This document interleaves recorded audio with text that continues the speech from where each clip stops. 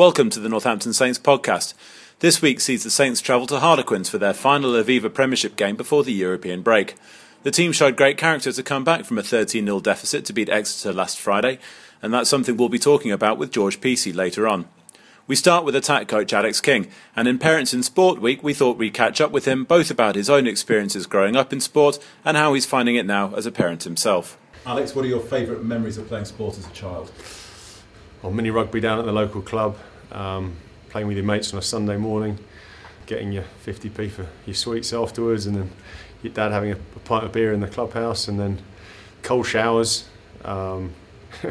muddy knees, and then back home for Sunday lunch. So you talk about all of the things surrounding the game, but never the results. Why is that? I don't know, I suppose at that age you just want to have fun, and you want to be mucky in and getting muddy and wet with your mates on a Sunday morning. And you know, the rugby is part of that. But yeah, it's only until you get a bit older and you start playing matches and the results become more important. But certainly when you're 4 or 5, it's all about having fun.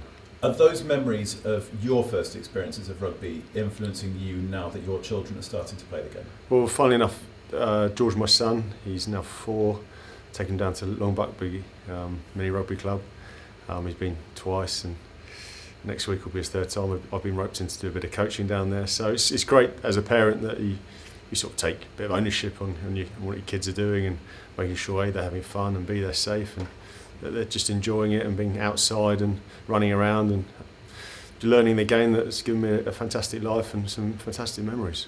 You're talking about your dad going down and enjoying the experience in terms of having a drink in the clubhouse and things like that. In terms of on the sidelines aspect of it, was it predominantly positive that was coming from it, from him, from other parents? Yeah, I owe them a huge amount of gratitude, really, ferrying me all around the county and going to different clubhouses and stuff, and they managed to give a really good balance between being positive and honest about how they felt I was playing, but all the time having my best interests at heart. So they, very, very thankful for what they did for me as a kid growing up, and I want to do the same for my kids. How does the parental support change from being when you're a wee dot of a lad versus when you start?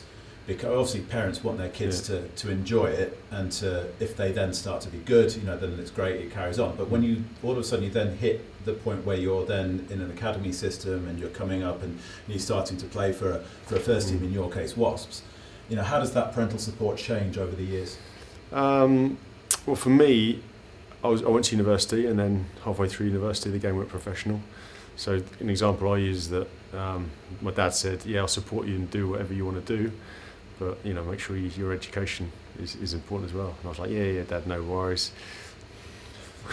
Dropped out of university at that time, became a pro, was in and around the England squad as a 20-year-old, and life was great. And then it sort of dawns on you that life doesn't always work out how you want. You get injured and whatever. And so 6 years later, my dad turned around and said, are you going to finish that degree? And I did, and it was one of the best things I did to give me that sort of discipline outside the game as well as being in it. So that was really important to me, that Dad sort of kept an eye on that, and just a sounding board as well.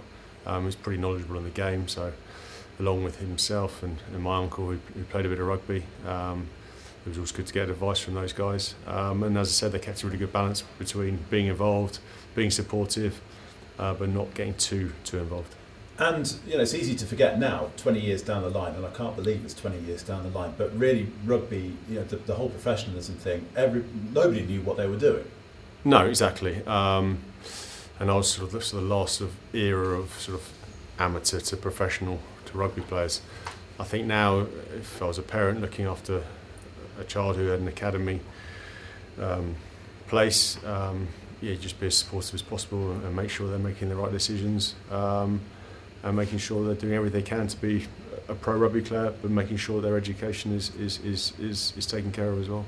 Now that you're coaching your son at Long Buckby, as a collection of parents, did you get together at the start of the season and kind of almost have a code of conduct, for want of a better phrase, in terms of the attitude towards playing and supporting coaches and to be positive around the kids? Nothing formal. The coaches are brilliant down there, and I think they really sort of instill those values of the game, which are crucial. And I've only been there twice, but the impression is that they respect and friendship and fun and enjoyment and all those sort of values that make the game what it is are really important to a junior club like that. And I want to buy into that. I want my son to live by those values, and it's important as the parents that you help the coaches that are there. And I'm now not in charge, but I think assistant coach to the under fours, which I'm thrilled about. We should make sure they have fun and just enjoy it. Does it make you almost reevaluate how you approach coaching at a professional level? I think you've got to remember it's still a game, and you even though the stakes are a lot higher at this level, ultimately it's a game that you play, that you want to have fun, you want to get enjoyment out of it, but it also teaches you valuable lessons about discipline and working hard.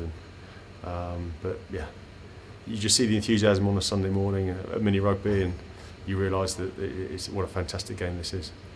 Just a couple of words on the Saints following off Friday night. 13-0 down after 13 minutes. What's going through the coaches' minds? What is it that you can do in that situation to get them to get them to start turning things around? Well, you're confident in the preparation you've done during the week. We work incredibly hard here, and 13 minutes into a game isn't terminal. Yes, we want to start better than that, but there's a huge amount of the game to go, and I think when you entrust your leaders and you give them that responsibility to make good decisions on the field, you've just got to trust in your systems, trust in what you're doing, and you've got to fight your way out of those kind of situations. And the momentum of the game changes, and you've got to make sure that when you're in those strong periods, you get points on the board. And I thought we had a purple patch in that first half where we scored 2 great tries and we got the initiative back in the game. And then second half it was a bit probably a little bit fluid, the game, and it was going to be probably resulted in a penalty out one way or the other. And thankfully that hard work in the second half got us into field position. We put immense pressure on their line out, and then Harry slotted a goal with 2 minutes to go, and then we were able to close it out. From my point of view, the midfield at the end, when you've got the likes of Sammy and Hutch and Harry with 60 odd years between them, it's great for the club that those academy players are coming through, and when they get an opportunity that they're able to close out a game and in a high pressure game like that. Exeter seemed to change their defence in the second half. They put a lot more pressure in terms of the line speed to get in the faces of Harry and Hutch in particular. What can you do in those situations to combat that? And is it just a question of and how much will those two in particular will have learned from that experience of having to play heads up and intelligent rugby with guys in their faces? Exactly, it's the best place to learn is by playing those kind of games. And I thought Hutch for his debut was outstanding, playing against a midfield pretty well established, and Stinson and Slade and Chudley. So yeah, we'll learn lessons. I said we want to get better and improve every week, and it's great those young guys have been given a taste of it because they're hungry for more. George, let's look back at last Friday night first off. What was the overriding emotion when Louis kicked the ball off the field for the win? I think relief. It's more like a monkey off our back, losing twice at home. The past few weeks we've been playing really well and we haven't really finished it off, and just getting that win is good in terms of building for these next couple of weeks. As far as you just talk about the getting the monkey off your back, how much pressure is there on the team when you are playing well and not getting results? There is a lot of pressure.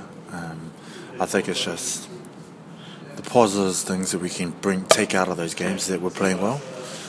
We're doing getting a lot of chances, and we're just not finishing it off. And it's bad if we're losing and we're not really creating chances. So we took a lot of positives from what we did, and it's just clicking, I think.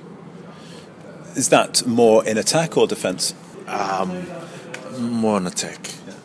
As you can see, when we're now 22, the past couple of weeks we seem to cough up the ball a lot, and just patience in now 22. So I think it's getting there, and we're working on a lot more. And the worst thing is if you get into that 22, everyone gets a bit eager and we over try things, and we just got to relax and be patient. In that respect, then, how important is it for you to score tries like you did on Friday night? I mean, you gave the scoring pass to George for the first try, and then the second one is an end-to-end thing. To actually finish off those chances, how much of a relief is it to see those actually go in? Yeah, it's good. It's good for the team in terms of finishing off what all the good hard work that we've put in, and as you saw George's first try, there was a lot of pressure we put on them, and the boys, being patient and not really giving those 50-50 balls. And I think if we continue to do that and put teams under pressure, those tries will come a bit easier. In terms of 50-50 balls, when one's given and it hits the deck, what's the thing that's said? Is it encouragement, or is it just a case of just trying to remind everybody to calm down? I think it's just encouragement and knowing our roles and our systems when we're in that 22, not really panicking and just being patient. I think everyone wants to score, everyone gets wild-line fever, and it's a team game. So if we can get on the right page and everyone's doing the right things, then we'll score those tries. And finally, just on Friday night, you were the elder statesman, if we can put it politely, in that back line. When you've got Rory Hutchinson and Harry Mallender inside you, in terms of how do you approach that? Do you put more pressure on yourself, or is it a case of trusting the lads inside to know how everything's supposed to be in terms of game plans and things like that? Age doesn't really come into an issue when you get into the team. I think everyone's trained with each other and played together. We train every day together, so I think it's just keeping them calm and not getting them too nervous in terms of just playing their game. They're there for a reason, and just encouraging them, knowing that they've earned their place and they're good enough to play. So in that respect, how impressed were you by Rory inside you at 12? Yeah, very impressed. He's a young kid that's come through, and you want to see that in players, and that what we learn in trainings and they take into account, and when they get the opportunities, they really take it, and that's what he's done. And you couldn't ask for anything more from your 12 to step in and make a difference. In terms of people taking their opportunities, Monday night saw the Wanderers beat Wasps and score 6 tries in the process. You've got Nafi Tuatavaki's an old friend of Ken's come onto the scene. How do you think he did? He did well. He's for someone that's just come into the team and just learning all the moves and things. He's a class player, still young and ready to ready to take that role, and it's good for competition for everyone, and you kind of learn off everyone, and he's going to bring a little bit more experience as well for Super Rugby and international, so it makes the team really strong, and knowing that we got back up there, and we also got people playing for places, and it keeps you honest. As far as over the years, we've spoken regularly about the island brotherhood and the atmosphere in that respect here at the club. Does it matter more in some respects when you've got somebody who you've known for a lot of years come and join the group? I think it just makes it a little bit easier for them to settle in, knowing we've grown up with him, and in his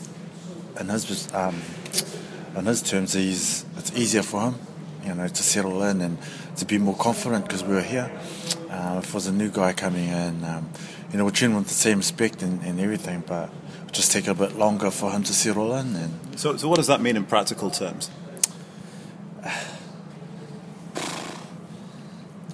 Well, that as Pacific Islanders, like Uppy, we never knew Uppy, and it's just that a family. Everyone's raised by family, and as soon as he comes in, it doesn't matter what he needs, and that we're always gonna be there for each other, and it's just how we are. Quick look ahead to Saturday afternoon. Last year was like Friday's game itself, there's a thriller that went down to the last couple of minutes. You expecting the same again on Saturday? Yeah, of course. They beat Saracens up at their home ground, and there are a lot of class players in their team, so we're not taking this lightly. I think it's just trying to build momentum from our win on the weekend, and leading up to European coming up. So we're wanting a big game, and we wanted to come out strong and physical. In terms of the Harlequins setup to expect, you're expecting more of the side that was shown against Saracens versus the one that was at the Recon on Sunday?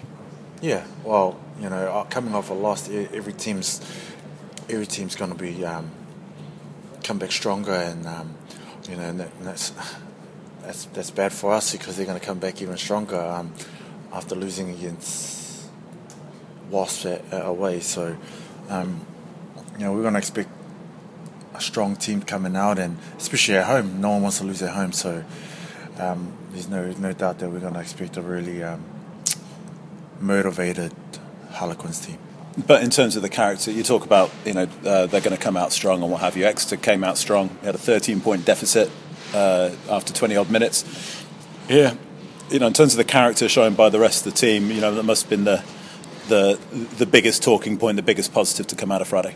Yeah, well, especially it helps when you're at home as well. You got the crowd behind you, knowing that we were down 13 points, but we knew that it was 13 easy points. So we knew if we could come back with a try and just play our game, just focus, because it was so early in the game, we would come back. So it's good positives that it doesn't matter how much we're down.